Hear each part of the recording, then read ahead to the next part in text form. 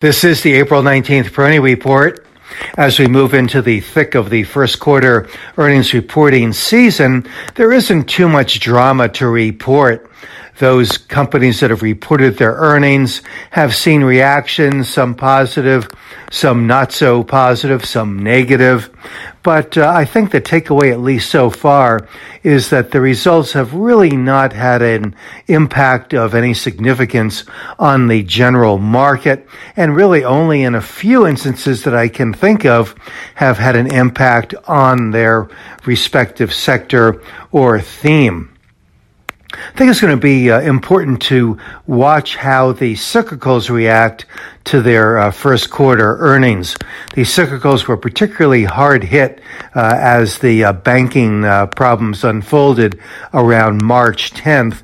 And so I think that seeing how this sector behaves is going to be somewhat important, since this is one of those core leadership sectors, as I see it, for the long haul.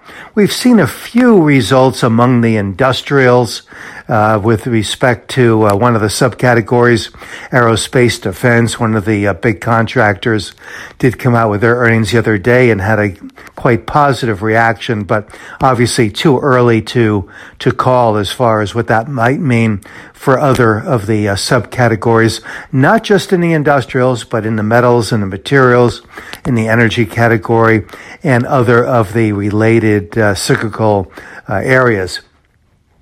Otherwise, I think that there probably won't be a lot of surprises. Those stocks, and especially those sectors and themes that perform relatively well in the first quarter, will probably be the more likely candidates for better than expected earnings. And that's the important thing here.